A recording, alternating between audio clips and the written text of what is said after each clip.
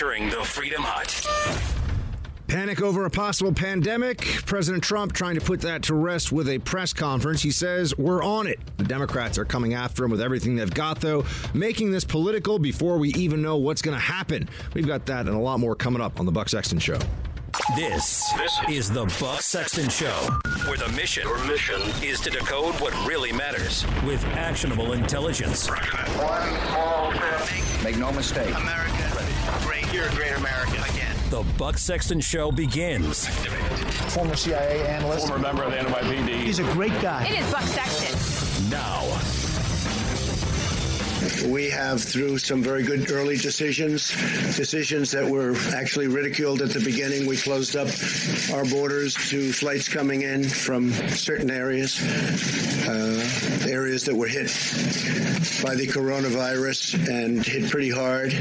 And we did it very early. A lot of people thought we shouldn't have done it that early, and we did, and it turned out to be a very good thing. And the number one priority from our standpoint is the health and safety of the American people. And that's the way I viewed it when I made that decision. Because of all we've done, the risk to the American people remains very low. We have the greatest experts in the world, really in the world, right here. The people that are called upon by other countries when things like this happen. We're ready to adapt, and we're ready to do whatever we have to as the disease spreads, if it spreads. Welcome to The Buck Sexton Show, everybody. President Trump giving a press conference last night in which he was able to address really all of the broad strokes of the concern over coronavirus right now. Here's where we are. Right, you've got about 80,000 cases. You've got a few thousand that are either dead from that or looking like they're in critical condition. Right, we're in a precarious spot now. 2,700 is the total death count so far, a vast majority of that in China. And now everyone in the media has turned into something of an epidemic expert. Epidemic, by the way, on the people. Pandemic, all of the people, if you want to know the Greek. And it really is just pandemic is just a way of saying a really bad epidemic. And you can already see that this is one of those twists of fate, one of those historic moments when, Donald Trump was in such a position, a glide path, it felt like, toward re-election. Bernie Sanders, socialist, the whole thing. The Democrats are in total disarray, look like a joke. They threw everything they had at Trump. And not only did he manage to keep going beyond the Russia collusion farce and the special counsel, and then the most preposterous impeachment proceeding in the history of the United States government. He's been doing phenomenally well as president all along. And I tell you that, and I know that usually if you want to get people's attention, you want to be a catastrophist. You want to walk around and exaggerate a problem, and if someone doesn't agree with you, say, how dare you? That's the way to get attention. People have this. We have this basic need. I mean, it goes into the fear center of the brain. Here's this terrible thing that could happen. And there are a lot of ways that people in power, and media is a powerful institution in this country, that they try to manipulate that fear center in your brain and get you to do things or get you to think things that you would not otherwise. I tell you, President Trump has been doing a very good job as president, and also, so far, they have been doing a highly competent job with trying to stop a mass spreading of coronavirus inside the United States. We are not responsible for what happens in China. Isn't it interesting, though, that China is a police state, an authoritarian regime, and has all of this technology and all this enormous, this incredibly vast security and surveillance apparatus. And you'd think that they would be able to have such a highly efficient response to this. And I mean, I can just tell you, obviously it started in China. They were caught unaware. The government lied about this. There's a lack of transparency that the Chinese regime is always engaged in. But if you were to take it on an apples to apples comparison, how China, the authoritarian communist, but kind of communist regime, deals with something like this versus what you would see in a country like Japan, for example, which is has a very developed, very advanced health system, public health system, you'll see that there's still an advantage to countries with greater transparency and countries where there's more accountability in the regime. You know, there's this leftist mentality that if only you empowered a government to do whatever needs be done, as long as that government was competent, made of competent administrators. This is really at the roots of American progressive ideology. The competent administrator will solve the problems of the state, then everything gets better. No, that's not necessarily the case. You want checks and balances. You want transparency and accountability because that's what will make the organism of a government most effective at dealing with a crisis like this, because government always wants to protect itself and protect its power. That's the natural state of a government bureaucracy or a government apparatus. This is why I call the intelligence community the self-licking ice cream cone, right? Because ultimately the intelligence community, they want to do good things and they want to advise the president, but their first priority is really to protect the intelligence community. And that's certainly true of the Chinese regime. It's true of many other countries as well. I think that when I was talking about the historic moment here, there's no question that Democrats see what's going on with coronavirus as perhaps the salvation, if you will, of their presidential hopes, which is a horrible place for anybody to be. That's a disgraceful place psychologically to be. But I think we all recognize that's what's going on here. Democrats are in the precarious position. I mean, I'm talking about Democrats who are very politically involved and part of the power apparatus. I mean, I think your run-of-the-mill Democrat in whatever state is probably actually very concerned about coronavirus more than anything else. But those who are out there criticizing the president, they view this as, look, a crisis is an opportunity. It's one of the most true and most cliched phrases you'll ever hear. And so they're rooting for a crisis here. Before, they were rooting for a recession. Didn't look like it was going to. It doesn't look like it did not look like it was going to happen. Perhaps now it will happen, or there'll be something of a dip in GDP that's substantial in an election year that will be, as I said, the salvation of Democrat hopes. And they may be in this position where if there is a large outbreak of coronavirus in this country, the Democratic Party will be benefiting from perhaps tens of thousands of Americans dying. That's where we are. I recall during the Bush administration when I was working on the Iraq desk at the CIA, and one of the issues that we were constantly involved in was tracking not just, of course, U.S. casualties first and foremost, but also just all casualties in Iraq, all violent trends in Iraq, so we could have a sense of, are things getting better, are things getting worse? And I had friends, notably one time a very good friend of mine went in to brief Nancy Pelosi, and it was right during the surge, and it was looking at the Baghdad belts, these suburb areas around Baghdad that had been the sites of tremendous violence. And he told me, he said, when he presented her with the information, you could tell Pelosi's just her whole demeanor, the situation being that violence had dropped dramatically, that the surge worked, and that less people were dying. And you can see, he said, Pelosi's like, oh. And he said that she said, I guess that's a good thing. Now, she would claim, of course, that there's still violence there in the first place is bad because we shouldn't have been there, right? I'm sure she had some way to spin it. But I don't think when you see a chart of somebody seeing U.S. casualties and they're going down dramatically and civilian Iraqi casualties are going down dramatically, you'd say, I guess that's a good thing. But, this is what my friend from inside the government apparatus told me. And I've never forgotten that about Pelosi. So now I know she, of course, if anyone else, she would deny, her staff would deny, or they'd say that she was referring to something else. But I think we all know that there were Democrats who were clearly rooting for the failure of the Bush administration policy in Iraq. There's no question that was going on. They were actively rooting for failure. We were losing troops in high numbers for a while there in Iraq at the height of the insurgency.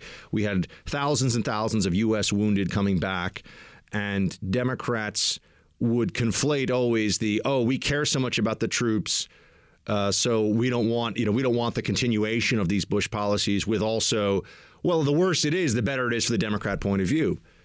This is the uncomfortable political reality of a crisis, that there are people who recognize that they benefit from the worst things imaginable happening. And that is the situation that Democrats are in right now. That is what Nancy Pelosi is doing. It is what Chuck Schumer is doing. I'm not alone here. the one and only, the great Rush Limbaugh. I mean, he's been saying for the last week or so, just wait until they can find a way to tie this to Trump. And what we've seen is that they have been waiting, hoping, I think we have to use that word, that there would be a real opportunity to seize on to make this Trump's fault. But you have no U.S. deaths from this yet. You have no major outbreak yet. And I'm somebody who thinks that there will. I mean, this is going to spread in the United States. I don't think it's going to spread in true pandemic fashion. It's not going to be the Spanish flu of 1918. But I do think you're going to see a whole bunch more cases of this. You know, there are going to be thousands of cases in the United States, in my estimation. Am I an expert? No, of course not. But are any of these other clowns on TV you're seeing from the news? I mean, the difference between me and them is I actually read stuff and I'm honest. They're just like, whoa, how do I look? And let me spray my hair in place and garbage. So I think that you're probably going to have a surge in the number of infections in this country. But they can't wait until that happens because they wanted to get ahead of this and seed the narrative early that Trump is a buffoon, that he's a monumental failure in this, and that somehow this is a result of the gross ineptitude of the Trump administration. That's really what they're hoping will be the takeaway for the American people. I mean, Nancy Pelosi, perfect example of this. She doesn't like the response. She says, "Play clip 2, producer Mark." This is shameful. Puts forth a proposal now that is meager, anemic in terms of addressing as well. With Ebola, we did $5 billion. Now they're trying to take the Ebola money and spend it here. So what he's doing is too late, anemic. Hopefully we can make up for the loss of time. But it'll have to have the professionals in place, the resources that are adequate, and not be using scare tactics about people coming back to our country. Well, so the big complaint here is that Trump has asked for $2.5 billion, and there was a larger request for money to deal with Ebola. Now, Ebola and coronavirus. Look, I think this whole moment in time here, where the public is looking at these issues with much wider eyes they have in the past. Those of you who have listened to my show for a long time, what have I been saying for years? For years now, is a much more realistic, major scientific concern than, say, climate change. I've been saying pandemic disease.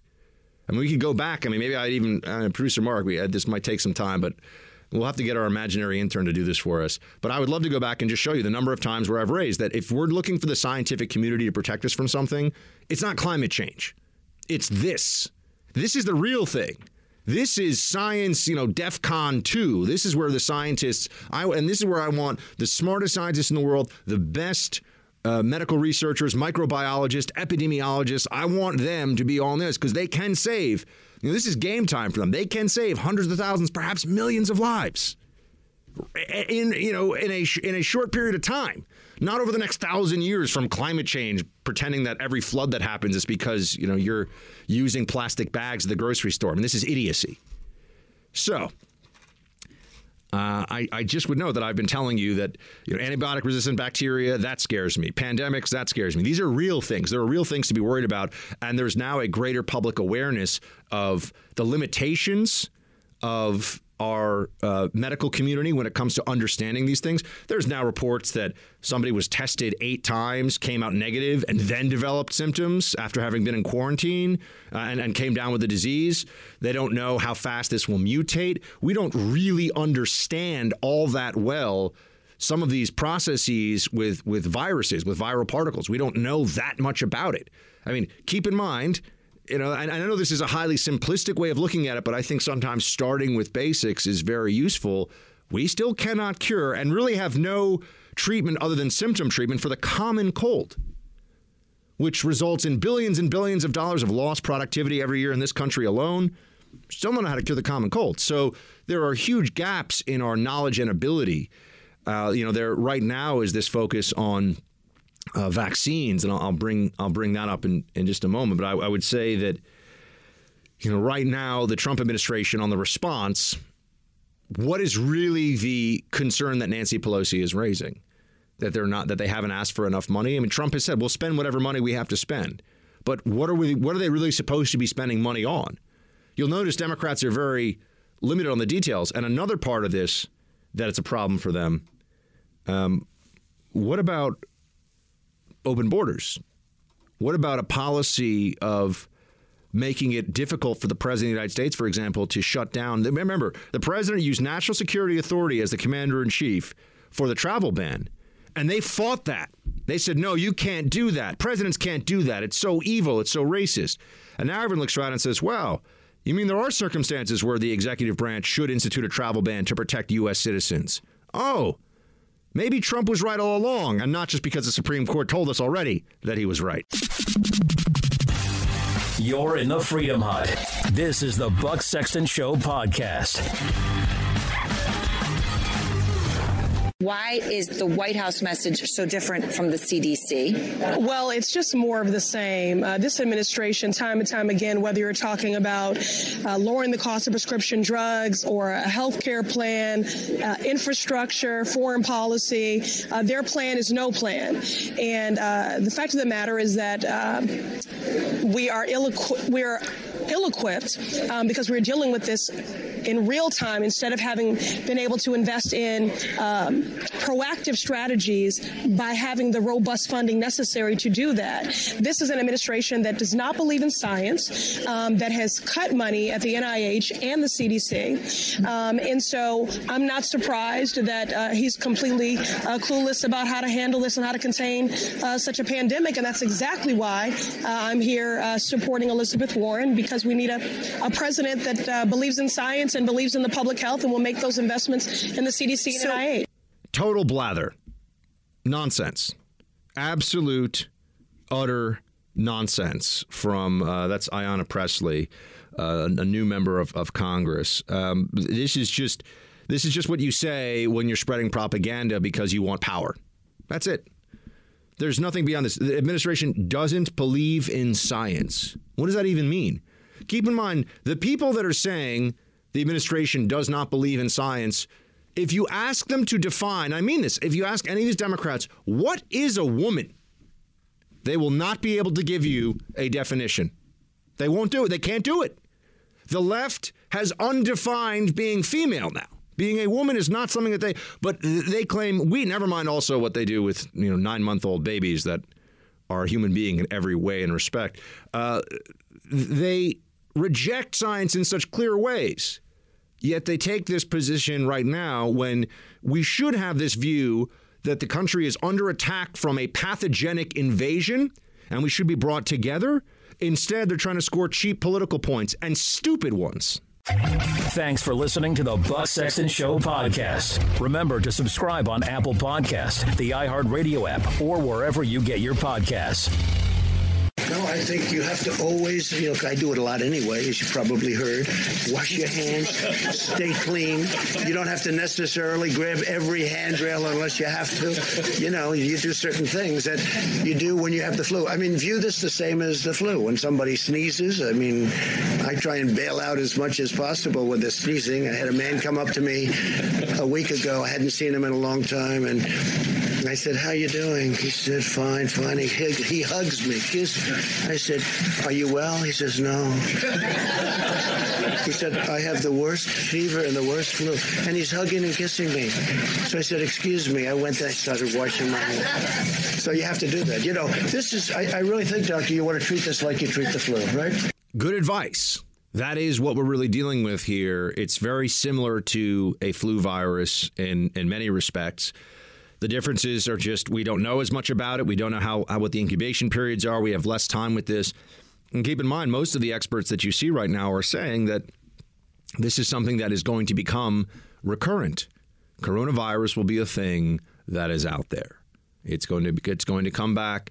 The vaccination, they had the press conference last night covered a whole range of things. You had, Fauci from, NIH. Or is it CDC? I forget where he is, but he's a senior guy. I've interviewed him before. And you had people from inside the administration. Obviously, Mike Pence has been made the coronavirus czar, I guess we'd call him. I don't know what he's in charge of this pandemic response. And the media is using this as an opportunity to jump all over Mike Pence because they hate him because, they say, oh, he's not going to try to protect us. He's going to just thump a Bible or something. They're so bigoted toward Pence because he leads, he tries to lead a traditional Christian religious existence. Here's what Mike Pence said, though, about what's gone on so far. Play 6. President Trump's made clear from the first days of this administration we have no higher priority than the safety, security, health, and well-being of the American people. And from the first word of an outbreak of the coronavirus, the president took unprecedented steps to protect the American people from the spread of this disease. He recounted those briefly, but the establishment of travel restrictions, aggressive quarantine effort of Americans that are returning, the declaration of a public health emergency, and establishing the White House Corona Task Force are all reflective of the urgency that the president has brought to a whole of government approach. What else were they supposed to do? The criticism from Democrats is pathetic because they don't have any real answers as to what should have been done that hasn't been done. And if anything, when Trump initially had when they initially asked to block flights coming in from China, there was pushback. I saw experts in those early days who were going on TV to say, trying to stop people from traveling, the containment of this is even worse than the disease in a lot of cases because of all the economic damage it does, the fear that it creates. Well, now people are saying, no, that was a good thing to try to prevent the massive spread of this disease. That was probably the right move. Now, there was talk last night at the press conference also about a vaccine. Now, the timeline on that is that we got at least 12, and I would really plan for 18 months where there's not going to be a vaccine for this. They have to go through human trials. They have to see if it works. They have to see if it's safe. There's a whole bunch of stuff. And that's considered lightning speed for a new vaccine for a new virus. But who knows if it's even going. I'm not even sure if we know if it's going to work. I mean, no one's sure if it's going to work, but I wouldn't bank on that. So really what happens now is you try to use all the resources you can to inform the public about this so you prevent the massive spread of it. But I do think it's also a reminder to all of us that, the common flu, for example, can kill people very easily and does kill many, many people across the country and across the world every year. I've had the flu a few times in my life. The flu mortality rate, they say, is 0.0 or 0.001%. But pretty much everybody at some point gets the flu. So that doesn't, when you start doing the math on that, it is troubling. And when people compare this to other pandemics, if you came down with cholera, which is really one of the worst diseases in terms of pandemics for a very long time. I mean, really the top of the scary disease chart, generally you got bubonic plague because of what it did to Europe. But that was in the Middle Ages, and that was also a time when we didn't have antibiotics or any any understanding of modern medicine whatsoever. Smallpox went on to kill a lot of people for a long time, even into more modern times. So that was clearly a continued concern. And if you added up the numbers on it, I mean, it's hundreds of millions of people have been killed in the last, I don't know. Well, we don't even know how long these diseases have really been around.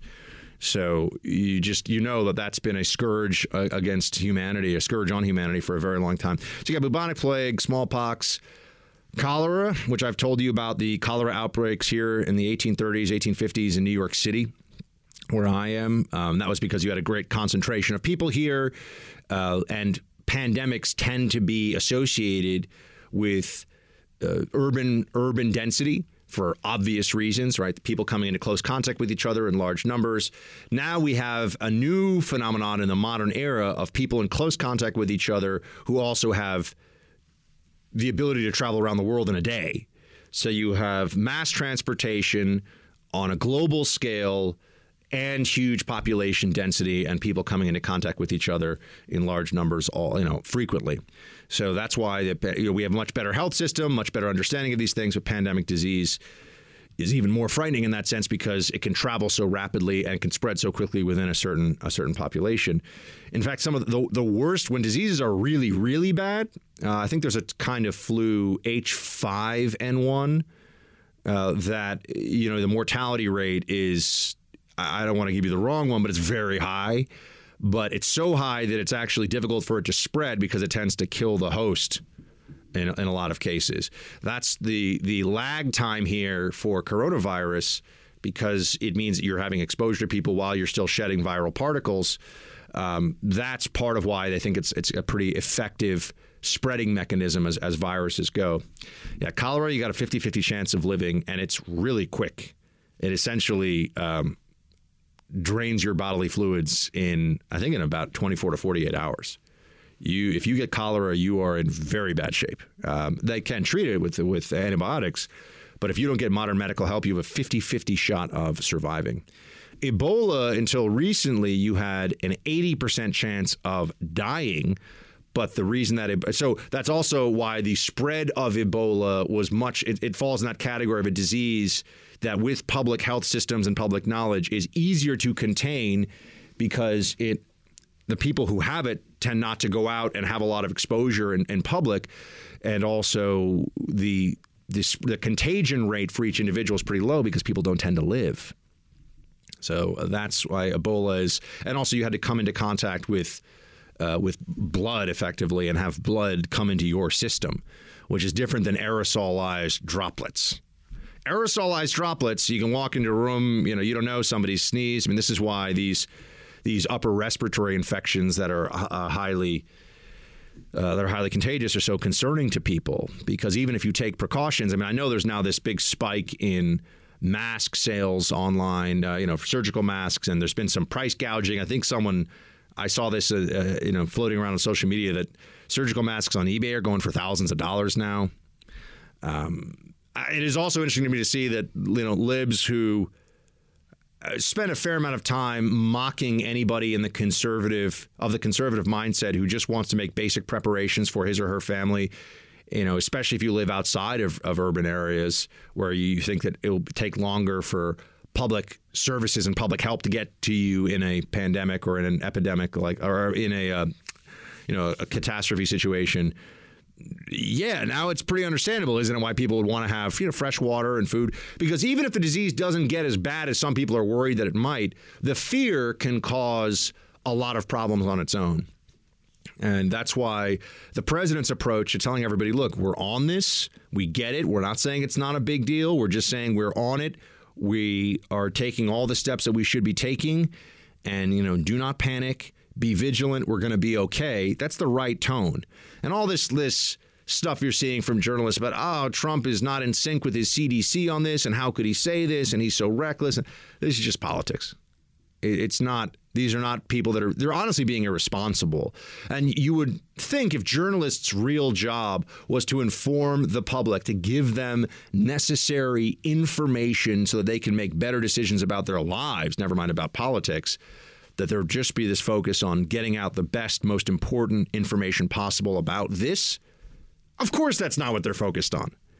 They're focused on, how do we make this about Trump? How do we lay the groundwork for Bernie to have a big surge here, or any Democrat, doesn't matter, because of this situation that has nothing to do in terms of its origins with Trump, but they are viewing as an opportunity. I got to tell you, there's a piece in the New York Times. This is, so if you think, what am I talking about when I say they're being irresponsible? Let's call it Trump virus is a piece in the New York Times. And then it just goes out of its way to do everything possible to claim that Trump is the real problem here. You have a disease that is understandably concerning people for the possibility of its massive spread. And the New York Times wants you to know that it's Donald Trump's fault. I mean, the disease that the libs have is clear. It's Trump derangement syndrome, and they have terminal cases of it. They're never going to stop. They can't help themselves. And they don't even feel, those who are in the information dissemination business, they don't even feel a greater obligation to inform and help prepare their fellow citizens in the midst of this, precarious situation, concerning situation. It's not terrifying yet, it's concerning. They don't view that as the primary goal. The primary goal is to find a way to bash Trump over all of this. That's the single most important thing that they believe they can accomplish right now. Something else that I got to tell you about from the CDC that just goes to show you, you can't believe everything government tells you. CDC has put out this information bulletin on how some forms of beard, some facial hair, may not be a good idea in the event of this spread, because if you have to use either a mask or a respirator, you will have your facial hair can break the seal. So they're telling people that if we have a pandemic here of coronavirus, the beard's got to go. You can have a handlebar mustache. Mustaches are okay, but actual beards, they say, are problematic. I got to tell you, you only live once. I don't think everyone's going to shave off their facial hair because the CDC says you might have. But, I could be wrong, but I think the CDC is getting a little ahead of itself with that one. So where I come down on this is I think the administration is doing what they can do and what should be done at this point. They are taking it as seriously as they can, as they should. And all the sniping from the sidelines you're hearing from these Democrats is exactly what we've been predicting, which is that they would try to take this opportunity. They would try to take this chance to make this about scoring political points for Democrats instead of coming together in a real civic-minded seriousness about how to deal with this.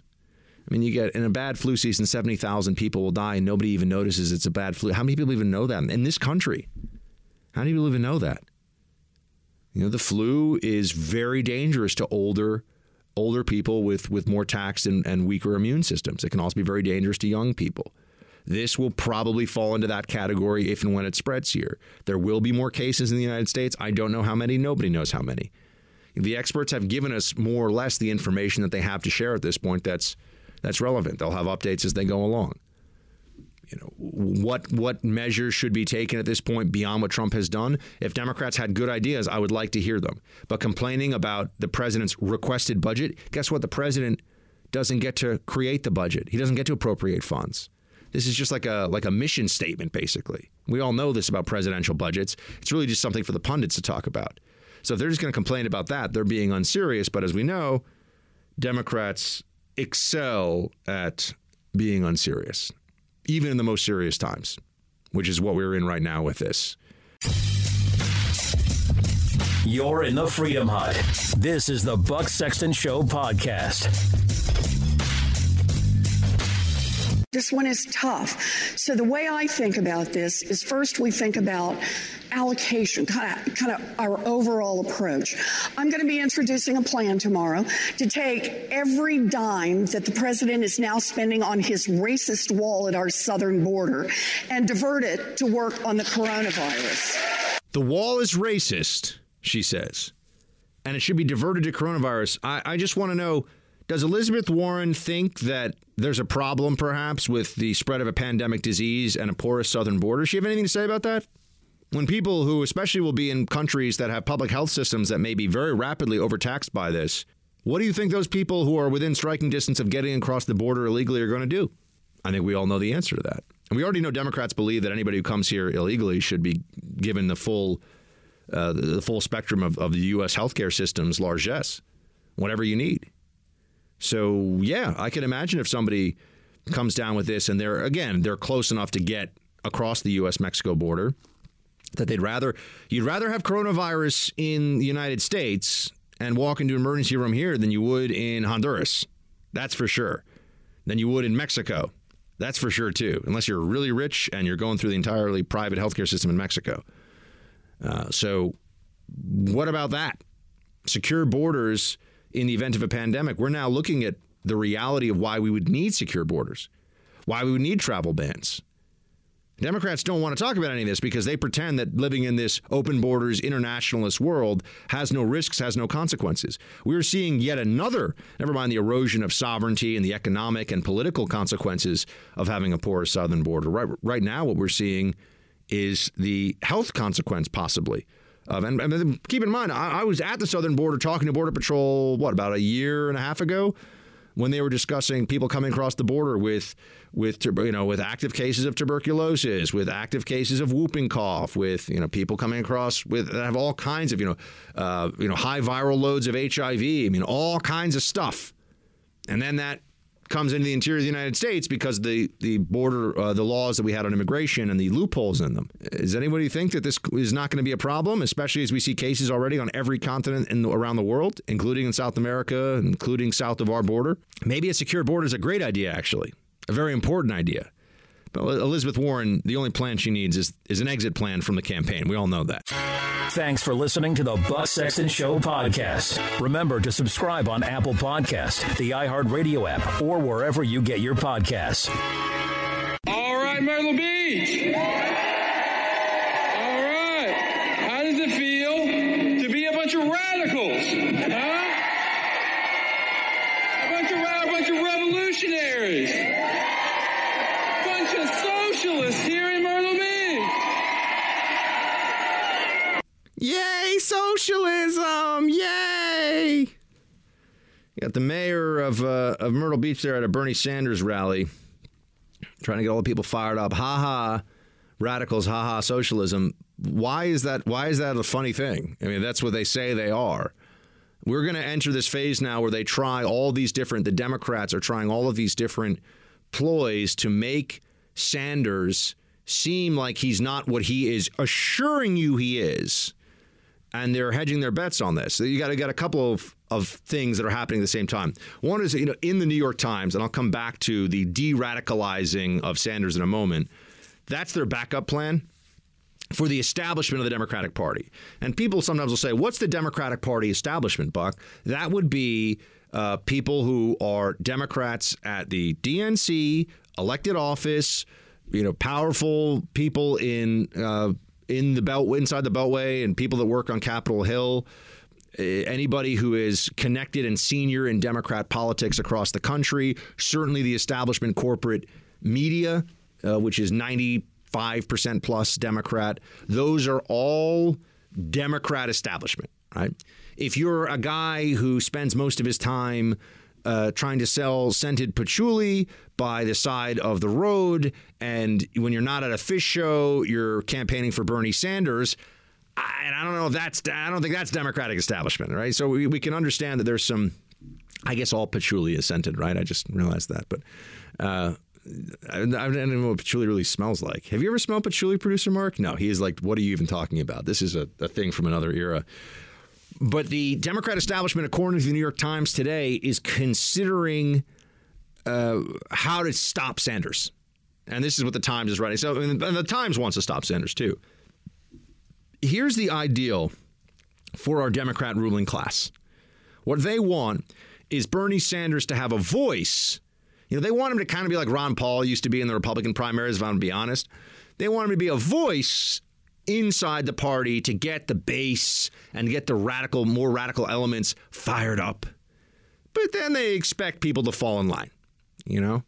They want people who, and this was very true of people that were, Ron Paul fans for a while. They would all Ron Paul, he was out there and talking about the Fed and talking about, we got to bring down the Fed rates and blah, blah, all that stuff. And I think Ron Paul's great, by the way. Don't get me wrong. I just wanted to do a Ron Paul impression for a second. I think Ron Paul's got some very sound ideas, and he's an interesting guy. He's a principled guy. He hasn't been right yet, but when he is right, it's going to be too late. That's the problem with waiting for him to be right.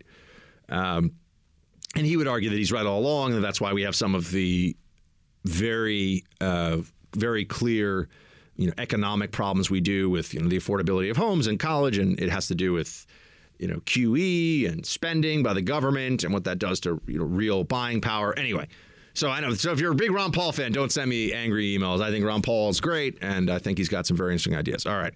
But the Democrat establishment wants Bernie Sanders to be a voice within the party that eventually gets patted on the head and told, okay, now you go aside. Now the adults get to run things. That's really their attitude. It was certainly their attitude in 2016. Their attitude now is, oh, my gosh, what are we going to do? What are we going to do? Bernie Sanders, unless something truly astonishing happens, he is going to be in a position where he has the most delegates, a plurality, but not a majority, right? He's going to have more than anybody else, but not more than 50% of the delegates going into the convention in Milwaukee.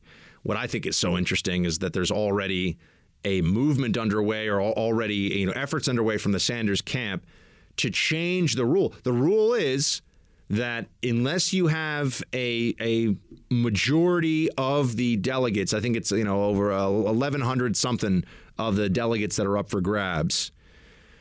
Unless you have that, you go to the convention and you have that first vote, and then on a second vote at the convention, there's the Democrat convention now, delegates can vote for anybody they want.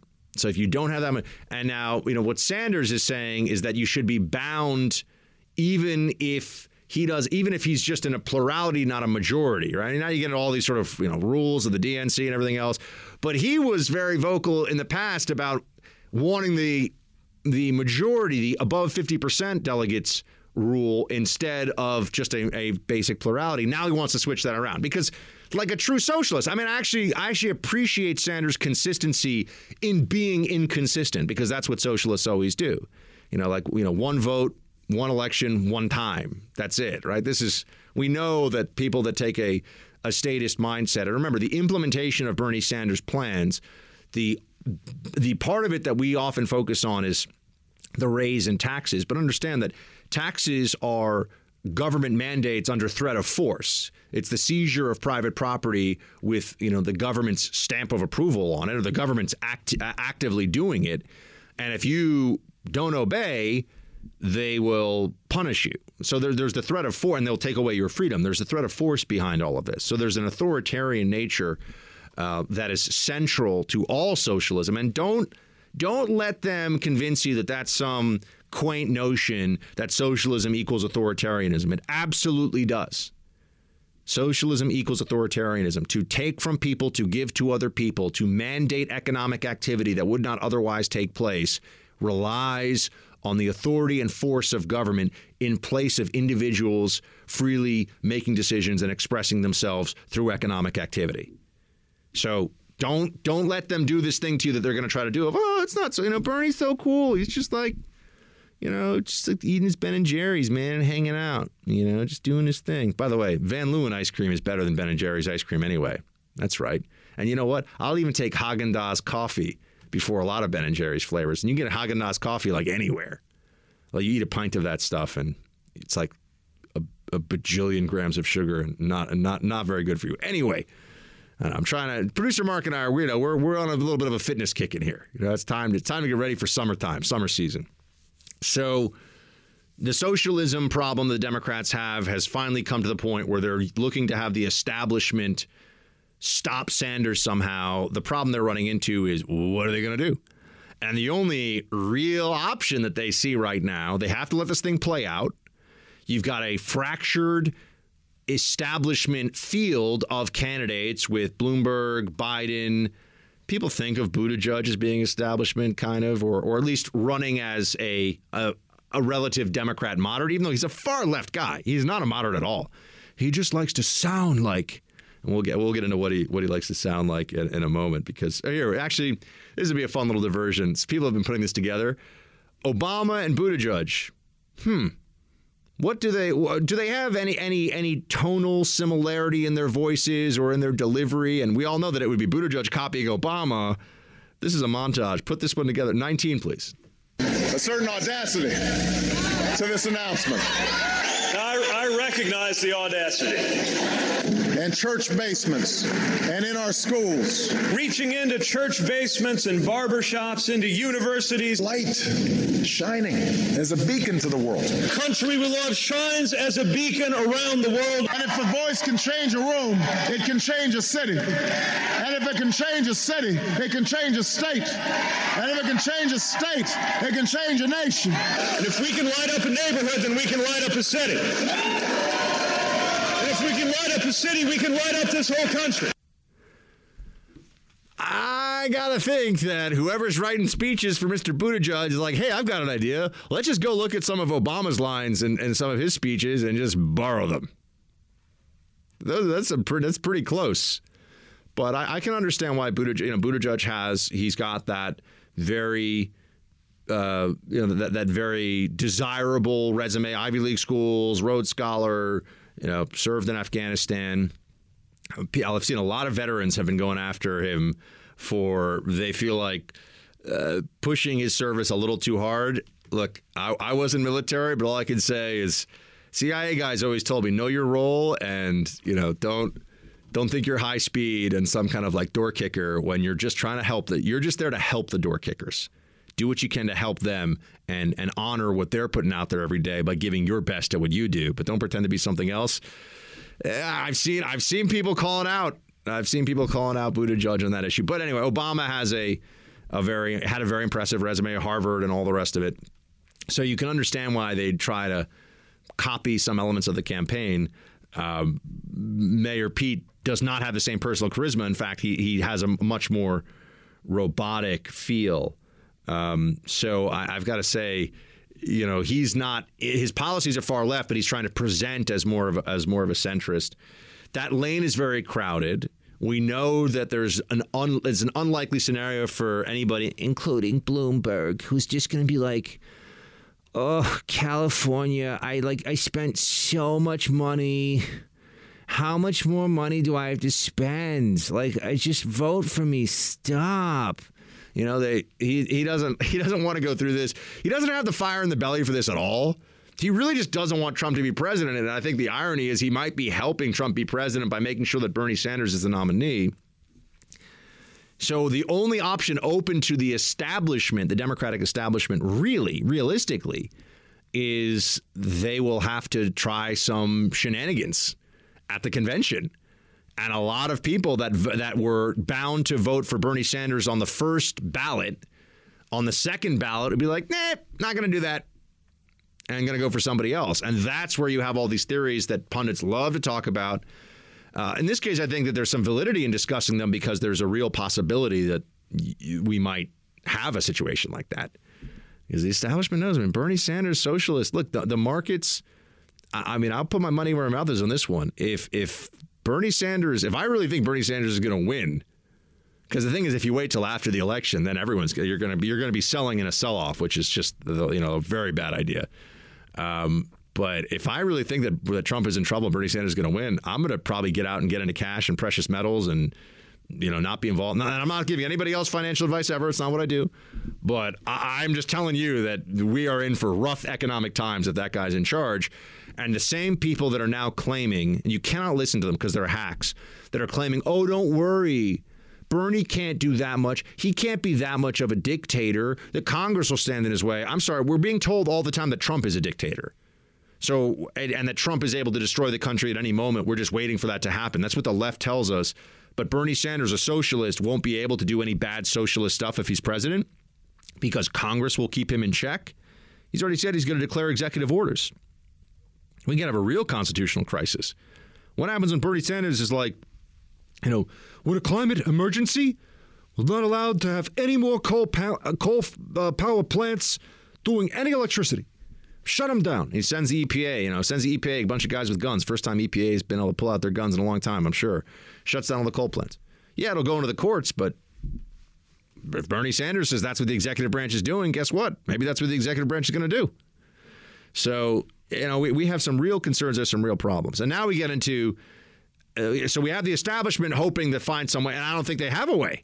Unless they're going to try something at the convention, and then they risk fracturing the party and having Bernie people walk, or even worse for them, Bernie people going to vote for Trump, which is not as crazy as that is in some ways. Bernie organizers would never do that. The Bernie apparatus would never go for Trump. But I think there are Bernie voters who'd be like, yeah, I'd go for Trump. Over some candidate that's just parachuted in from the Democrat elites. If Bernie was, in fact, winning going into the convention, just as a form of protest, I could see them doing that, going for Trump. Then we get into the normalization of the socialist project that the Democrats are going through right now. And let's just right now establish that we're not going to let them get away with pretending that a guy who is almost 80 and for at least 60 some odd years has been consistently a Marxist and a socialist and saying it and uses the word. They don't get to pretend now that he's not actually a socialist. OK, they're going to try that. We're not going to let them get away with that. You're in the Freedom Hut. This is the Buck Sexton Show podcast. When the Democrats back in 1980 were all pulling for Ronald Reagan to be the nominee because they thought he'd be the easiest to beat. I think Republicans speculating about which Democratic candidate for president would be the easiest to beat may be a bit foolish. I think it's going to be a contested general election. There's a lot of energy on both sides. And for myself, I'll leave it up to the Democrats to pick who they'd like to be their candidate. I would add this, however. If you look at what the various candidates for president on the Democratic ticket are saying, there's not a whole lot of difference between any of them. They all look pretty much the same to me, and the pretty much the same is very, very far to the left. It looks like moderate Democrats are an endangered species. Cocaine Mitch makes a couple of very important points here. One, when he says, when he's pointing out that no one really knows what's going to happen in this election and that it's going to be tight, I totally agree with him. I don't care who. If the candidate is Bernie, I might tell you, okay, I think Trump matches up well against him, and I would like to see the American people have the choice between the real Democrat mindset right now, which is socialist, and Donald Trump. But if the candidate's Bernie, it's still going to be a tight race decided by, I think it's going to be decided by less than 500,000 votes in less than half a dozen states. Or maybe let's call it half a dozen states. It's going to be 5 or 6 states and 500,000 votes. That's really going to be the deciding factor. That's not, when you're a country of 320 million people, that's a razor thin difference between two political parties. And that's what's going to happen in this election. So let's not allow people that are saying that Trump's going to win 49 states. They're out of their minds. It's not going to, there's no way that happens. I would bet every dollar I've got that there's no way Trump wins 49 states. OK, so that's crazy talk from people who just are trying to get attention for themselves. This will be a tight election. But Mitch's other point here, I do think is important, that, the Democrat Party is really close to where Sanders is, and all these candidates really aren't that far from Sanders. To say that, for example, a public option, which is what Buttigieg wants, is something that, is so different than what Bernie Sanders wants, I don't see that as being the case. I don't see that as being true, because you're going to get much closer to Medicare for all, even if you have that public option in place, because the public option will eventually expand. So listen to the wise words of Cocaine Mitch. Listen to what Cocaine Mitch is telling you here, because I think that he has shown us that when it comes to strategy in the Republican Party and understanding what's real, this guy's been getting it done. And I know that the establishment, people in the Tea Party era, love to give Mitch McConnell a really hard time. The non-establishment Republicans used to give him a really hard time for saying that he was too much a part of the insider GOP. But he is a mean, lean judge confirmation machine. He held off Pelosi and Schumer's appalling impeachment gambit. And I think when all's said and done, we're going to look back on Mitch McConnell as a very important piece in the fight against the loony left here. So he's right. This is going to be tight. And he's also right that these Democrats really aren't all that far apart from each other on anything. So we should think of this as the socialism election, really no matter who the Democrat candidate is, with a possible exception of Bloomberg. Thanks for listening to the Buck Sexton Show podcast. Remember to subscribe on Apple Podcast, the iHeartRadio app, or wherever you get your podcasts. All right, special treat for all of you watching at home, listening at home. We have our friend Jesse Kelly joining now. He's the host of The Jesse Kelly Show on Pluto TV's The First, Channel 248. Also the Jesse Kelly, now syndicated, radio show. He's down in KPRC Houston as well as other places. Jesse Kelly, everybody. What's up, my man, Jesse? Well, I mean, Buck, I don't like to brag about the fact that I'm such a special talent. That's just not something I would do. I appreciate that, but everybody knows that Jesse Kelly loves some Jesse Kelly. Speaking of which, you have a special, I'm assuming, coronavirus prevention plan for yourself, which is just to stay out of breath, sneeze, and cough range of all of us normal humans, because as the Jolly Green Giant, you can just keep your head up in the clouds. You know what's funny about that is, of course, the week the coronavirus stuff comes out is the week that I'm doing everything you shouldn't be doing. I'm in America's most populated cities. I'm sitting on planes. I'm sitting on trains. I'm shaking hands with about 8,000 people. So there's a very good chance I won't be here next week. Well, hopefully, Jesse, you'll be just fine. How worried are you about this, though, for the, in terms of the administration, the politics of this? I feel like right now we're in the midst of this frenzy with Pelosi and others who are trying to say, oh, Trump isn't ready for this and everything else. I think in a month, people are going to they're going to be like, what happened again? I don't see it. Look, I could be totally wrong. I'm just wondering what your prediction is on this. That's exactly my prediction. I don't predict it. I mean, you remember Ebola? A lot of people don't even remember Ebola. We were all going to die of Ebola for about 5 seconds there. And I'm not dismissing any concerns about it, because the thing does spread fast and it does affect, people in poor health. So I'm not dismissing concerns. But I do not think this thing is going to end up being a big deal. And to be honest with you, even though I'm not the sentimental type, it really kind of bums me out when I see that about Pelosi and everybody starting to try to use this for political reasons. People, it's a disease. It's a disease people are dying from. It's not a time to criticize anyone. Show some leadership, calm the people down, get the stuff figured out. But I guess I'd be completely naive to think that they're going to do anything that isn't about politics anymore. Well, and I feel the same way. I feel like this is, I'm calling it a pandemic invasion. There are a few things where you feel like everybody should be, just everyone needs to shut the blank up about politics for a second and just be focused on what's best for our fellow Americans. And it would be, foreign invasion or, U.S. military in jeopardy abroad. Actual alien invasion, which hasn't happened yet, but I'm just saying this is why they make it in all the movies, or pandemic disease situation. Like, this is where I actually want, like, if Chuck Schumer came out and he's like, I've got a great plan for how we can help do this. I'm presenting it to the administration. Let's get on this. And it was a good plan. I'd be like applauding Chuck Schumer and saying, hey, Schumer can get it done sometimes. 100%. I'd be out there promoting his message. I mean, everything doesn't have to be about politics. And I don't know how the left got to that point. God forbid I ever get to that point in my life, but they make everything a political thing. Everything's about Trump or Republicans. Like you said, dude, people are dying.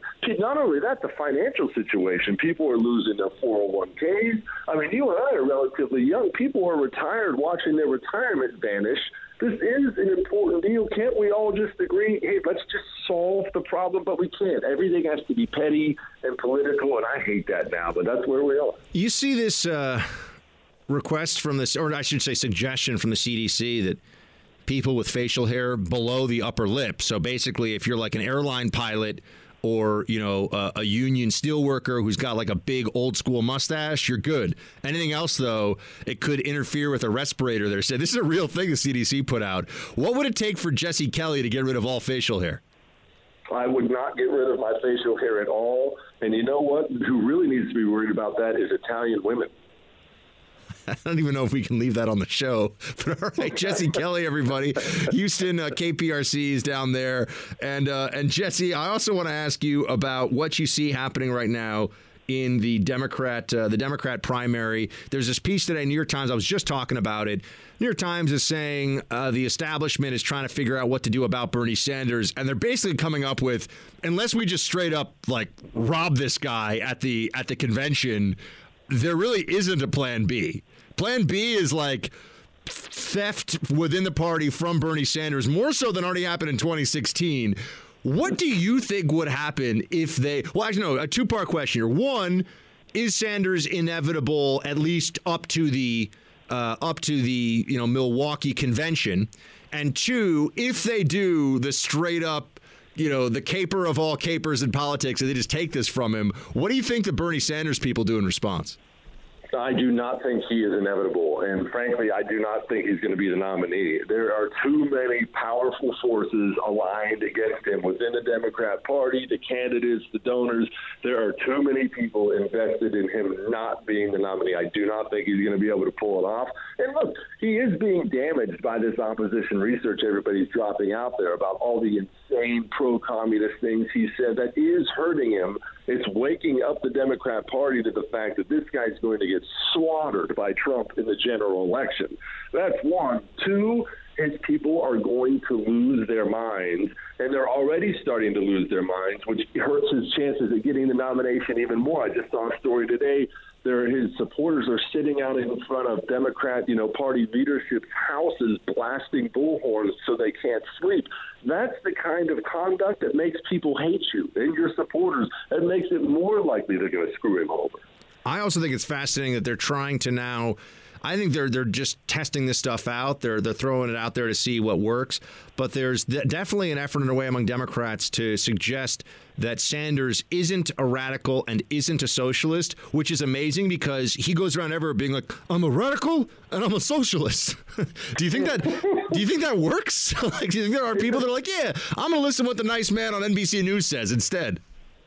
Yeah, that's the problem. Bernie doesn't do anything to help himself. He's not only been a commie his whole life, he's now the crotchety old man commie who doesn't feel like he has to apologize for anything horrible he's ever said or any awful stance he takes now. And all he does is yell at everybody when they ask him to do so. And I don't know if you saw it in the debate the other night, how sensitive he was when he got booed. He said something about pro-Castro, and he actually got booed at the Democrat debate, and he did not take it well. This is a guy who's used to speaking in front of a bunch of little commie college students, and everybody chanting his name, and Bernie, you're the best.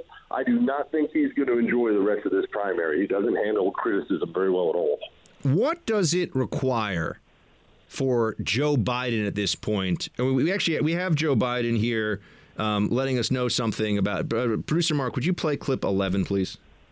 By the way, it's more than that. We've learned a lot in the last 10 years based on basic research. The basic research we know is the child's brain is developing very rapidly. Beginning by age 4, a significant portion is already developed. And so no matter what the background of the child, if they come from a poor background, no matter black, white, Asian, it doesn't matter. They, in fact, know now that if they are able to go to school, not daycare, at 3 years of age, 4 years of age, and 5 years of age, they exponentially increase the prospects of them catching up and being able to go through all 12 years without getting in trouble. So I think it's 57% greater chance. First of all, did you hear him say exponentially there too, or is that just me? And second, you actually, unlike me, have kids, so you can speak with some firsthand experience on this one. What do you think of when you have politicians telling you to put your basically like roll them out of the crib at this point and put them in state school right away? I think it's beyond creepy is what it is. I think this commitment that we have in society to throwing our children in government schools is creepy. I think you're naive if you don't think that's a big part of the divide in this country, why we have 4 million new college students graduating every year, that most of them are a bunch of psychopathic commies. And the Democrats aren't satisfied yet. They want them even younger and younger and younger when we should be putting more focus in the home. They want more focus in throwing your kids in with the state so they can learn about the greatness of government and the evils of capitalism in America. And I've had about enough of it. Do you have, I don't know how old your kids are, Jesse, but are they old enough where they've already started to talk to you about some of the stuff that they're being taught in school and you recognize it as leftist commie propaganda, or are they still too young for that to really have been an issue? They're not too young for that. My kids are 9 and 11, and I won't educate my kids in government schools. Therefore, they don't come home with government propaganda. And if I ever got in a situation where I had to send them to a government school, I wouldn't send them at all. I would educate them some way at home. I will not send my kids to the United States government school to learn about how bad America sucks. I just won't do it. Yeah, I'm somebody who, the more I talk to people that I know who work in the public school system, and I know some stealth conservatives who teach in public schools here in New York City, and it's really stunning. And, this is why I think, on the one hand, you and I will sit around and say, how could people be so foolish as to not understand the history of socialism, the root fallacies ideologically, the moral shortcomings and evils of socialism? But then we say, well, hold on a second. Well, of course, people think that this stuff is okay when you look at what they've been taught from, preschool all the way up through university. Even worse if they get an advanced degree, usually in the humanities of any kind. And all they do is watch TV news and have these stupid celebrities that have massive Instagram and social media followings that say that, they wish that they could do this commie crap, too. It actually makes sense, as dumb as it is, if that makes sense.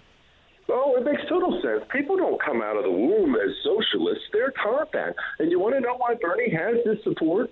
Parents at the age of 5 or 6 send their kids off to government schools for 7 hours a day until they're 18, where they then send them off to commie finishing school. And this is not just inner city New York or Chicago where they're learning about how bad America sucks.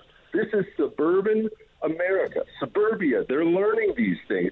Ask your kids what they learn in history class about America. Here's what they learn. They learn about slavery. They learn about our treatment of the Native Americans. And then they sign off the history class right about the time the commies started executing 100 million people, and they say goodnight. That's what they learn about America. They learn to hate this country, and I've had about enough. What do you think of this Project Veritas, the latest one, of this guy at, I think it's ABC News, NBC, ABC, who cares? I think it's ABC News, who said that he's a socialist and said a few mean things about the president, and they suspended him. I mean, I have mixed emotions about this just because, yeah, I mean, the guy's exactly what I thought he would be, but he's speaking privately.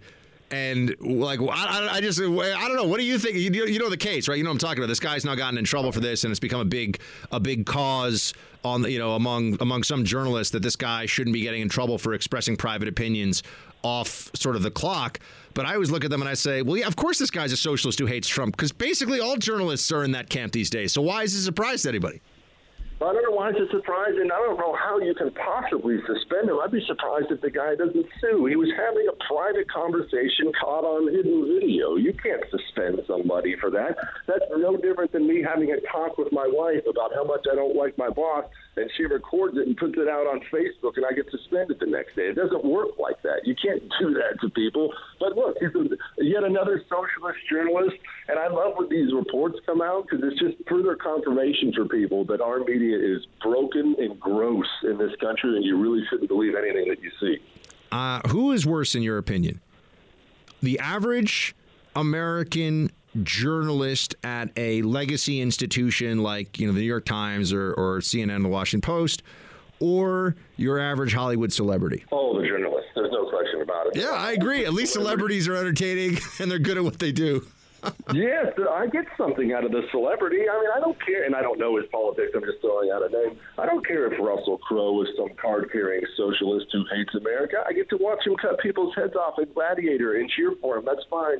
I get nothing out of the America-hating journalist at the New York Times. Nothing. Jesse Kelly, everybody. Follow him on Twitter at Jesse Kelly, and also listen to him on his syndicated radio show. You can listen to his podcast and watch him on Pluto TV's channel 248, The First. Mr. Kelly, enjoy yourself at CPAC, sir. Be good, my brother. You're in the Freedom Hut. This is the Buck Sexton Show podcast.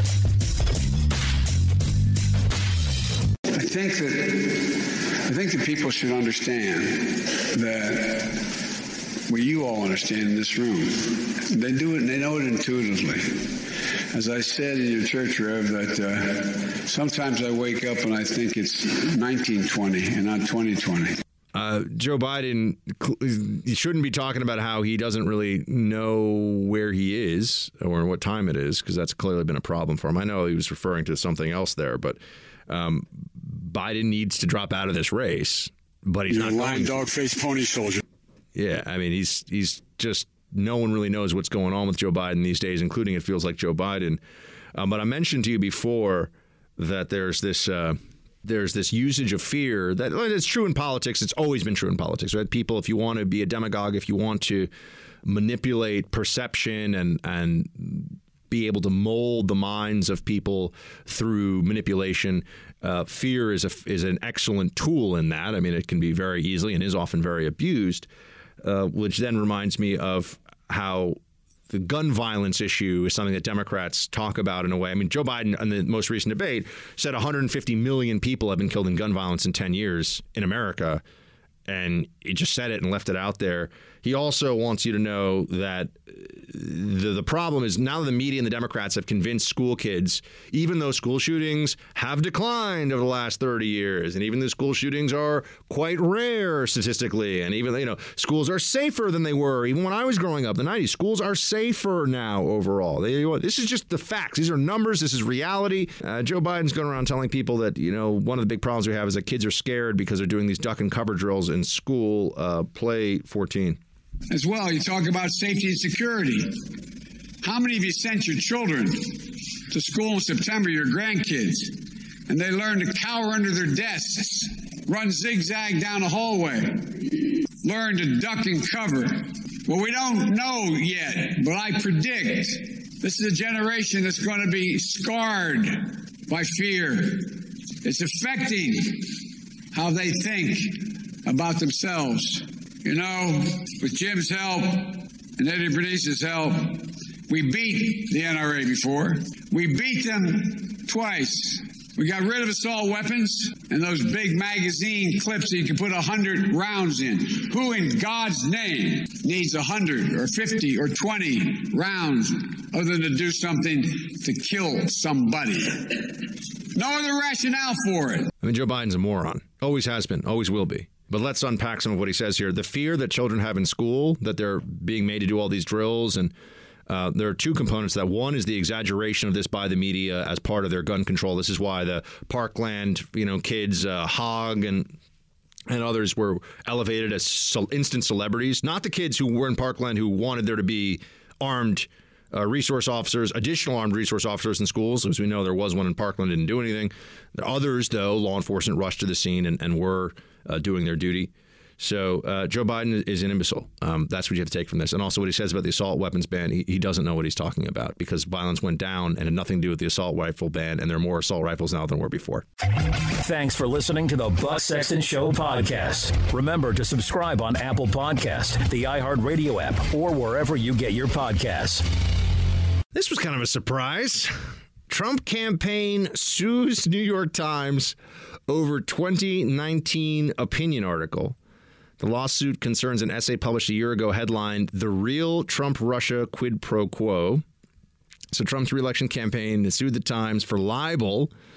According to the New York Times, here I figure we go right to the source, alleging that an op-ed published by the newspaper falsely asserted a quid pro quo between Russian officials and Mr. Trump's 2016 campaign.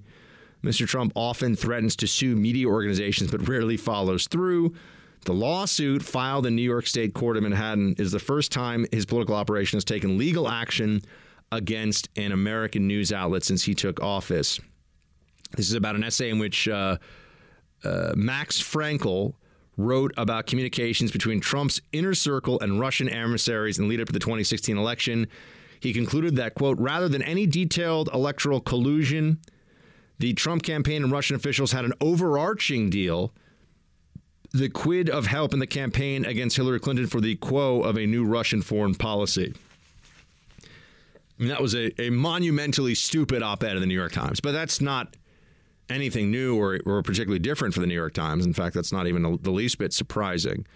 So we all then are in the position where we ask ourselves, okay, what is the administration hoping to accomplish here? I will tell you, because I am honest about these things with you, this will not last long. This legal effort to go after the Times is going to very quickly, very rapidly fall apart and get shot down by the courts, because you're not able to, under the heading, especially of an opinion paper and dealing with a public figure like the president, you're never going to win a libel judgment in that case.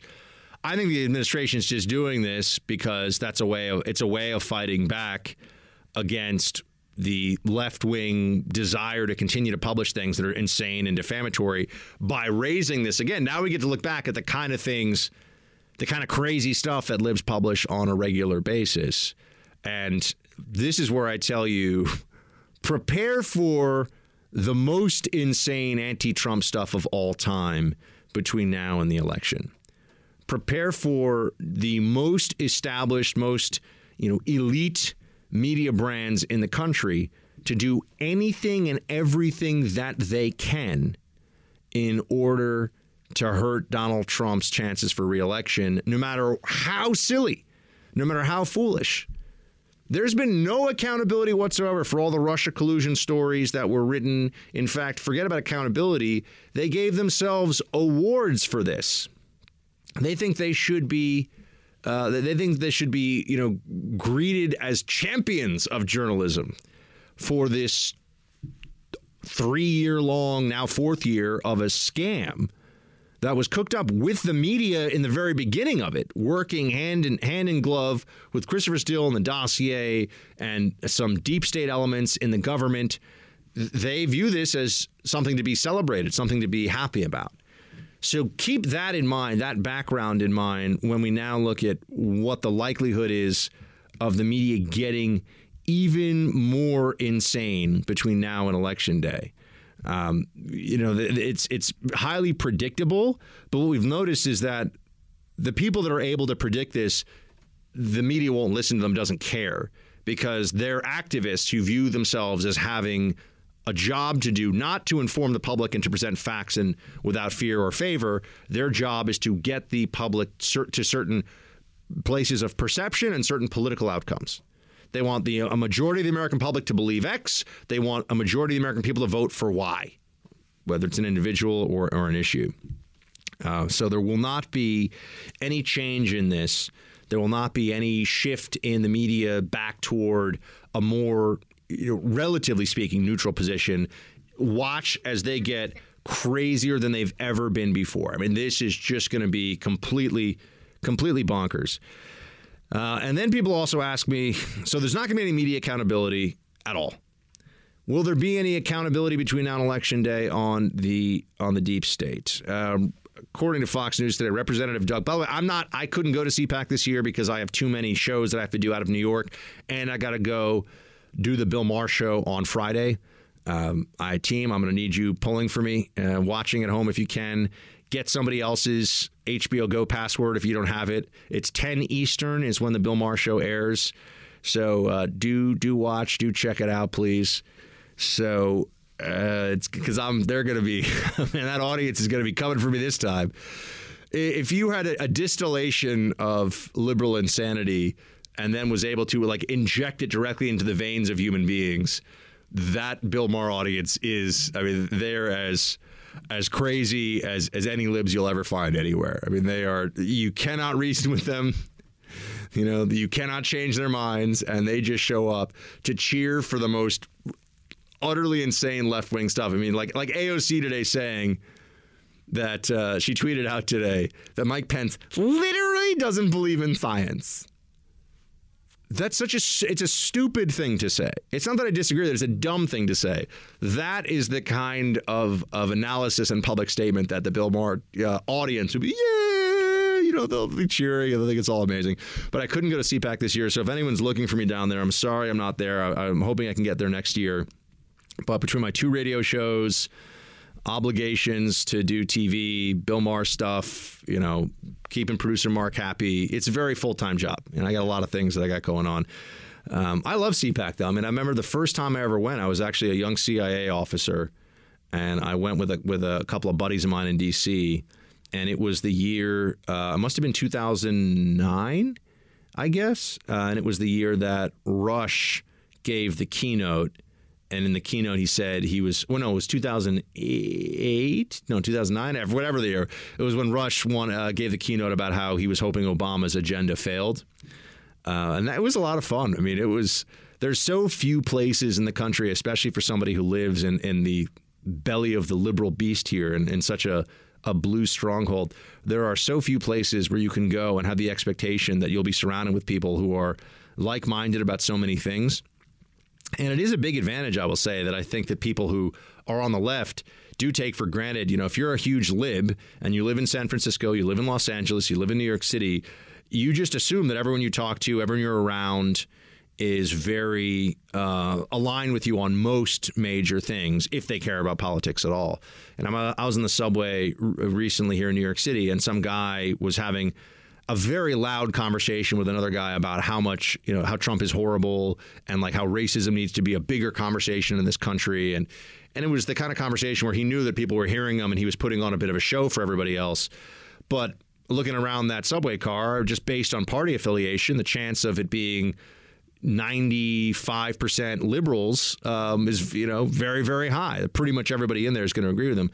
So when you go to CPAC and you're a conservative, you're in the D.C. area and you're surrounded with thousands of people that agree with you, which is really nice. A lot of you probably live in places where you have at least a high probability that you're not completely outnumbered and alone in what you're thinking.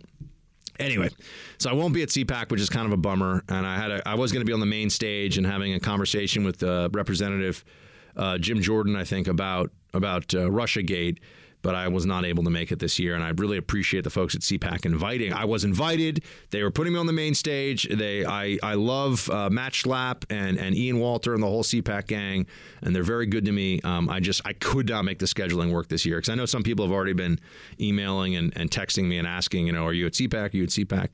I'm going to be at Bill Maher show. Instead of going to, this is kind of funny, instead of going to a place where I get to be surrounded with people that I'm excited to talk to and that want to hear what I have to say and that are happy to see me, I'm basically flying 6 hours to get booed by a live audience and get mean emails and tweets from like millions of people watching. So that's why, team, I need your nice and supportive tweets as a way of counterbalancing what I'm going to be put through on Friday. But look, it's great. I so rarely get the chance to really argue with any libs. I so rarely am able to debate anybody. Nobody, CNN and MSNBC have given up on debate. They don't even have people on who can have a real conversation about any of this anymore. They don't do it, which is a shame. I got involved in as a consumer in watching politics and paying attention to politics at a time when you'd have real, there were nights, you turn on different channels, different cable news channels, you'd have fiery debates between people who were competent at making their argument. That was a real thing that existed.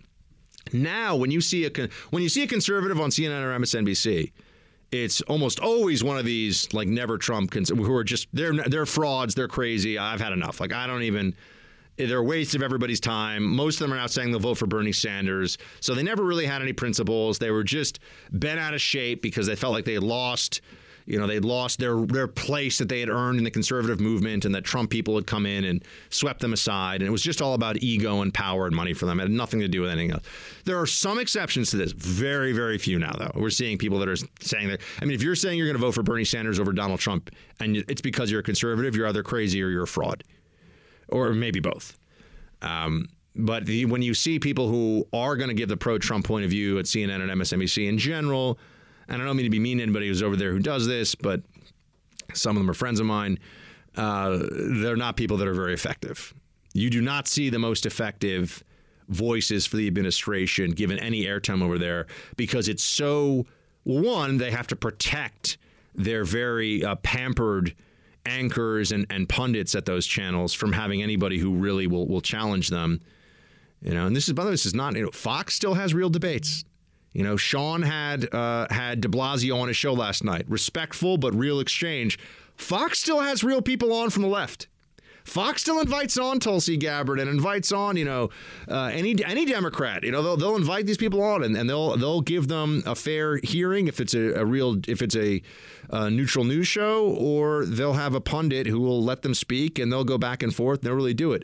CNN and MSNBC, the snowflake libs can't even handle it anymore. And that's kind of a shame.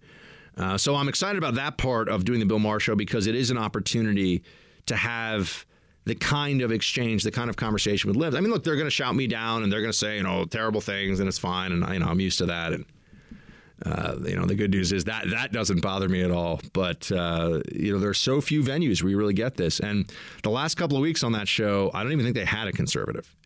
So that audience is not ready for what's coming their way with the Buckster in a little over 24 hours. So I'm excited about that. All right. Sorry. So I was talking before about accountability. There's going to be no media accountability. And I often get asked about deep state accountability. And there was this comment down at CPAC that's getting some attention now. Fox News is carrying it. And here's what it is. That Representative Doug Collins, I like Representative Collins, suggested Thursday at CPAC that U.S. Attorney John Durham's investigation into the origins of the Russia probe will lead to criminal charges. Quote, this is not going to be a Mueller report. There won't be a report. When he's ready to charge people, he'll charge people, and that's when we'll know. I hope that Representative Collins is right and he still has a clearance and he still is in the loop. I think he is incorrect. I do not think there will be any criminal charges certainly against anybody who was a government figure from the Durham probe. I just think that they're going to prove incompetence that has to be malice, but Democrats will always hide behind mountains of incompetence so that they don't have to pay the price for what they've done. They'll just say, "Oh, we were too dumb to know that Christopher Steele's sources were all bull, and then we were abusing the FISA process. Sorry, we're just too dumb." And it's very hard to hold people in a bureaucracy accountable when their fallback position is that they just weren't competent. They weren't competent at what they were. Sorry. Apparently, it's Buck's time to take some medicine or something. Didn't mean for that to happen. Producer Mark is shaking his head. I got a couple of clocks in here that I got to keep an eye on sometimes.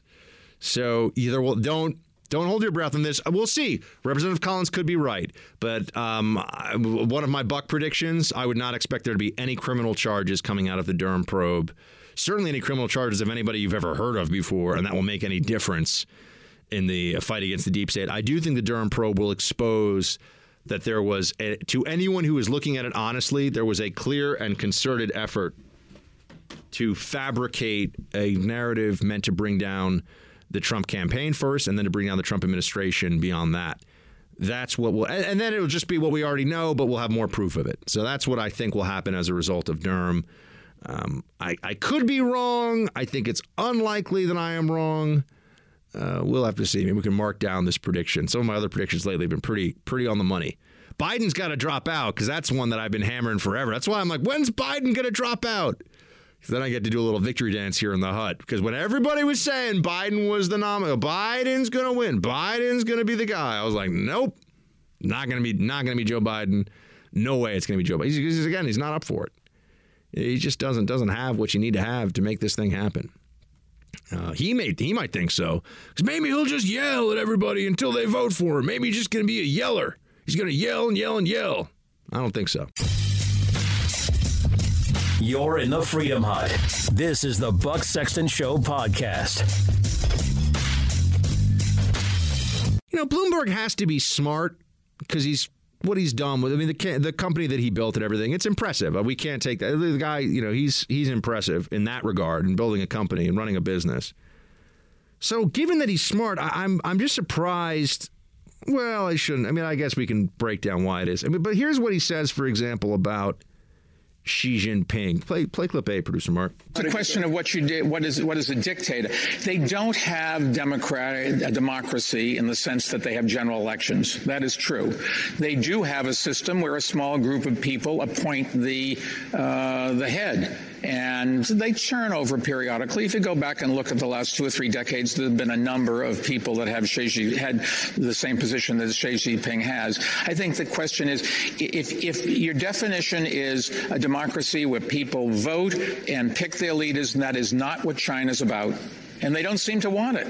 They like their system, and I think they're wrong. I think they'd be better off opening things up, having freedom of the press, which they don't have, having lots of different cultures come in. That's the great strength of America. They don't seem to think that. And I think we should work as hard as we can to change that.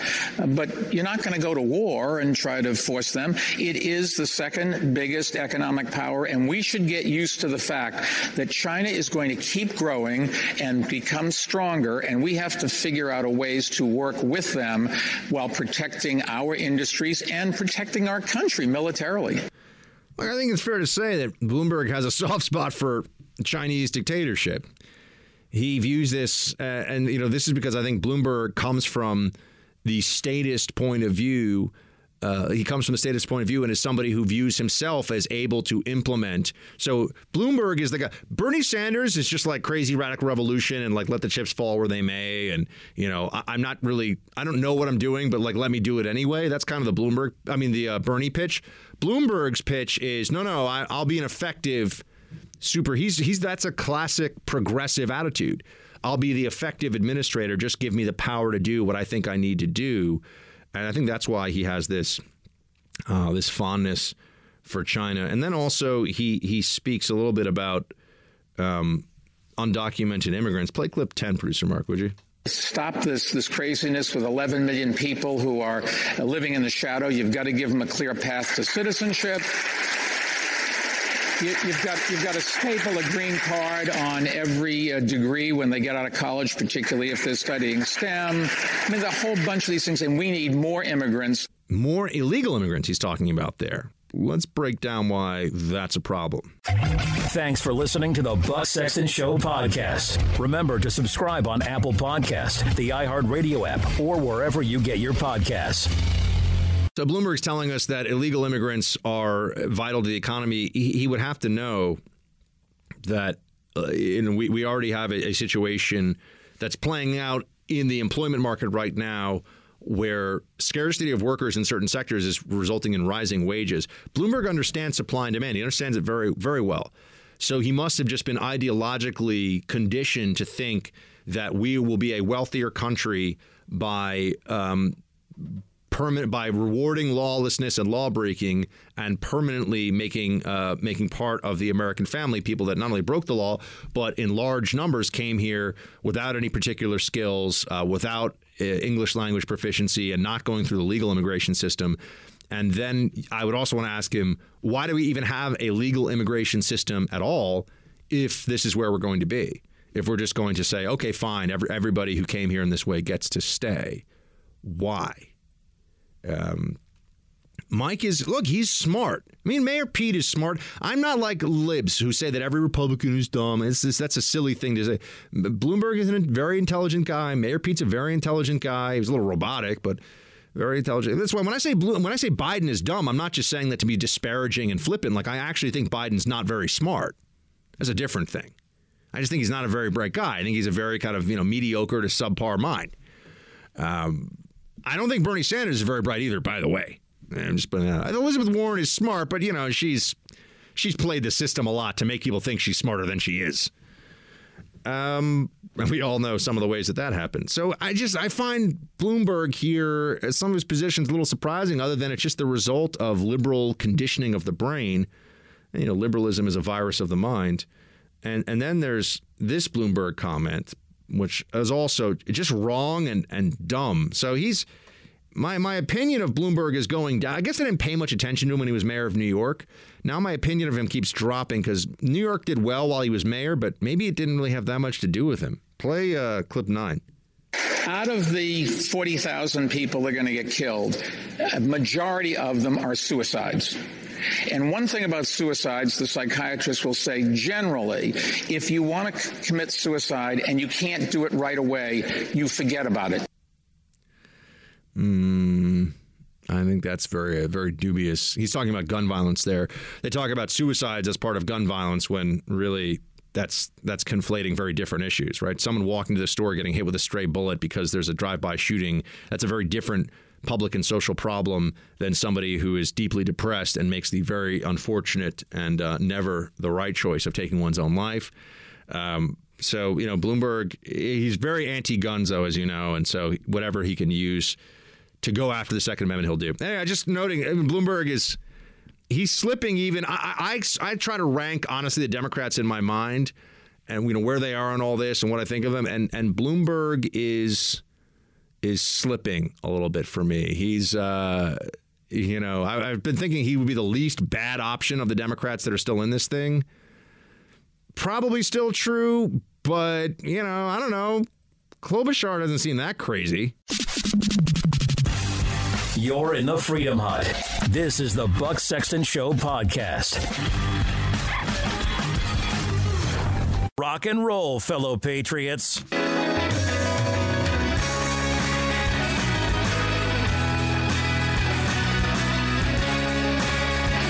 We made ours go up to 11.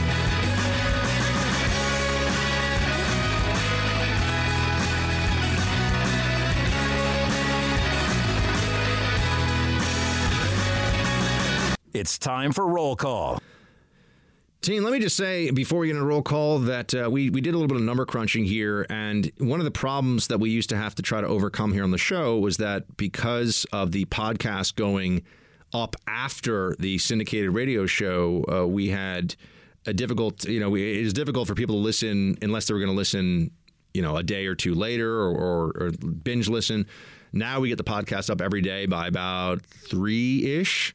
And since we've been doing that, we already had a robust, a large podcast audience across the country. But our numbers month to month from October, since we started putting the podcast early, are up almost 40-50%.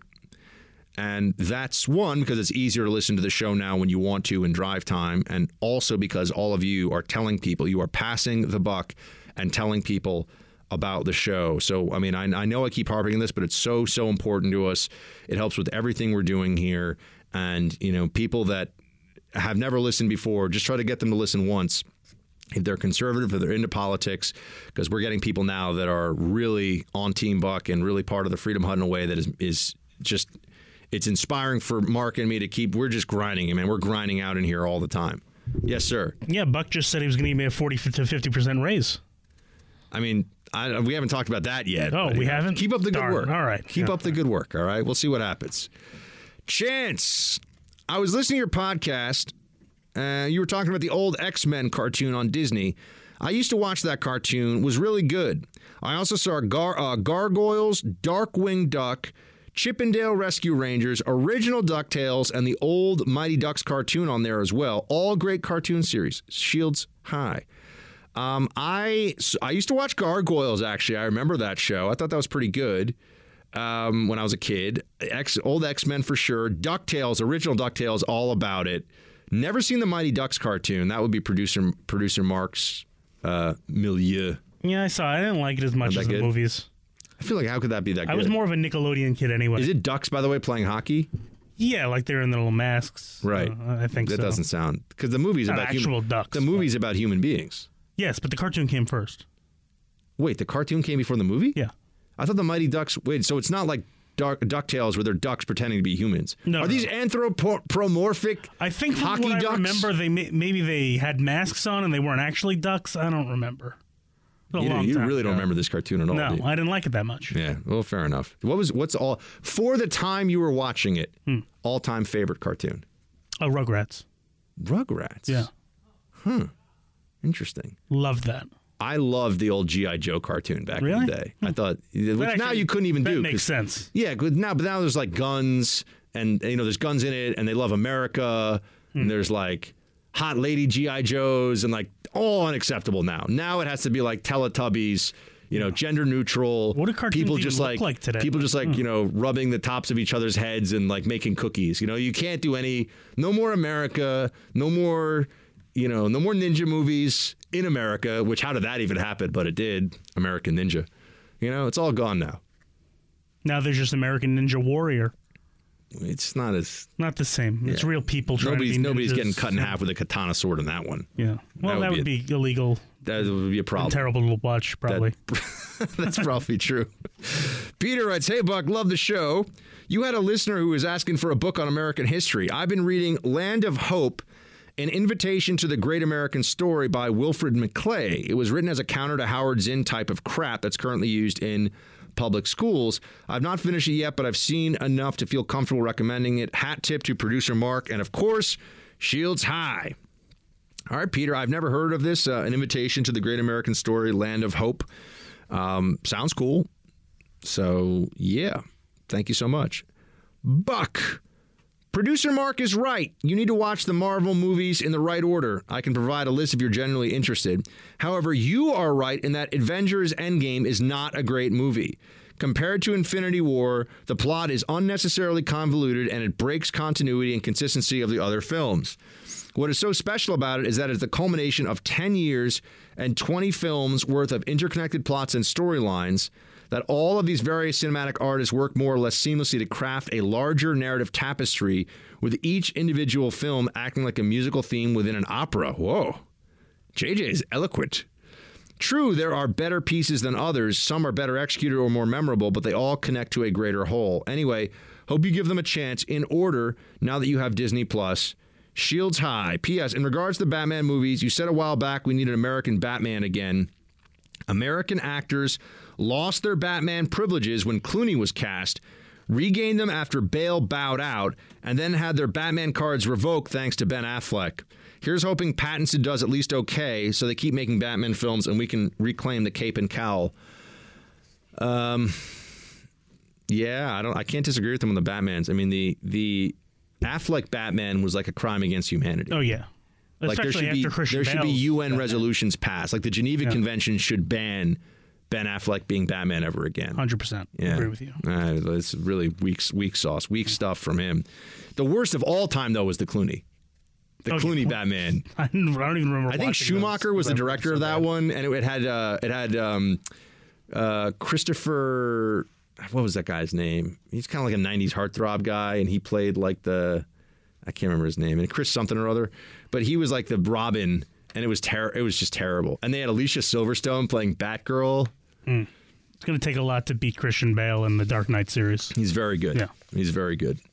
Tim, I've never called in on your show, and I don't have Facebook, but I've been watching and listening to you since Glenn Beck first introduced you in his New York studios. I'm an old retired sergeant cop here in California, and I've read every book you've recommended, plus many others as well. To the lady teacher in Albania, very different from Alabama.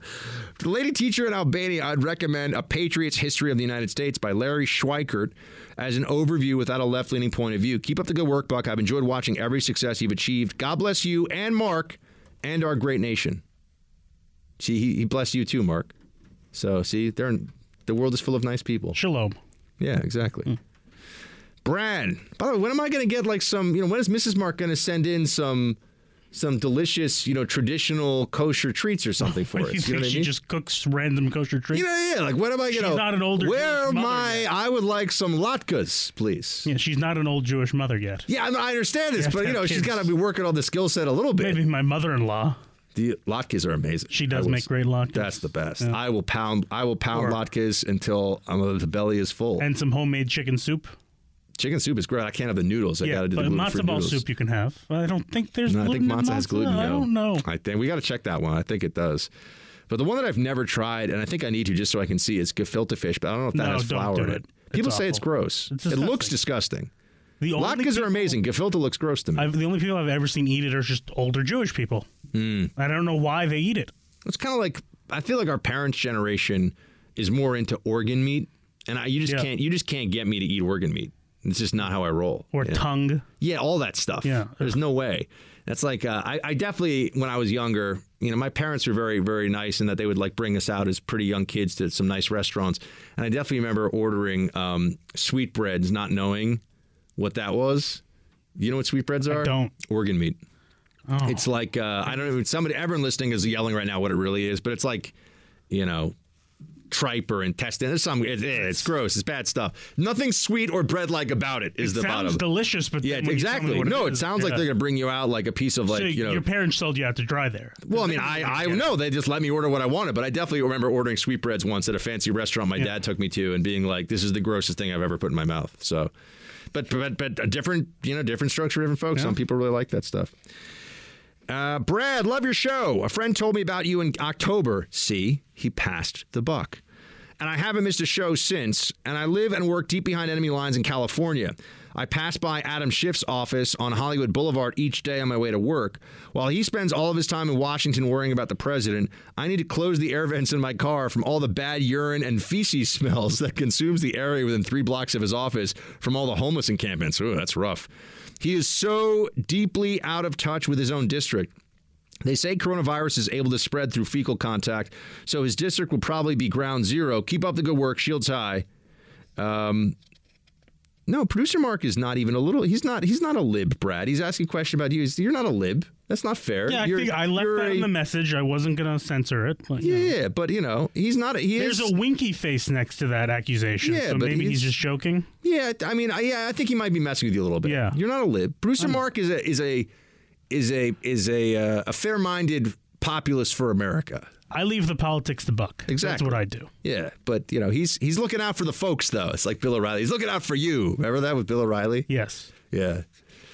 Those were the days. I gotta say, back in the day on Fox, I probably watched more O'Reilly Factor than any other show. As I've gotten older, I became more of a Tucker, and I'm on Tucker a lot, so that helps. But probably Tucker is my number one watched show. Brett Baer's show I watch a fair amount too. I tape these, and so I watch them on DVR. But back in the day, man, O'Reilly, when you needed somebody to have on some smarmy lib and get like all like splotchy, red-faced Irish angry man on them, which I can say because that's like half my family. You know, when you needed somebody that was really good at O'Reilly, he was good at that. He was good. You know, little bit. Tabitha, hey, Buck, quick note on paper straws. You aren't meant to use the same straw the entire time you're drinking. You're supposed to change it out as it gets too wet. Tabitha, come on. What are we? What are we, animals? We're going to change out the straws? Come on. She's just telling you what you're supposed to do. No, I know, but I'm saying, come on, no one's really going to do that. No, nobody's going to do that. No one's going to do that. Not that I'm an advocate for paper straws, but I do know that's the case. I also wanted to comment on your love for Sir Kensington's mayo. While I agree that it's delicious, their classic version uses sunflower oil, which is a no-go. Why is it a no-go? They did, however, recently come out with one that uses avocado oil, which is thumbs up. Be careful with those trash vegetable oils. Shields high. Well, thank you, Tabitha. Yeah, I mean, look, I think Sir Kensington, I thought, I admit to you when I'm wrong about something. I was wrong about Sir Kensington mayo.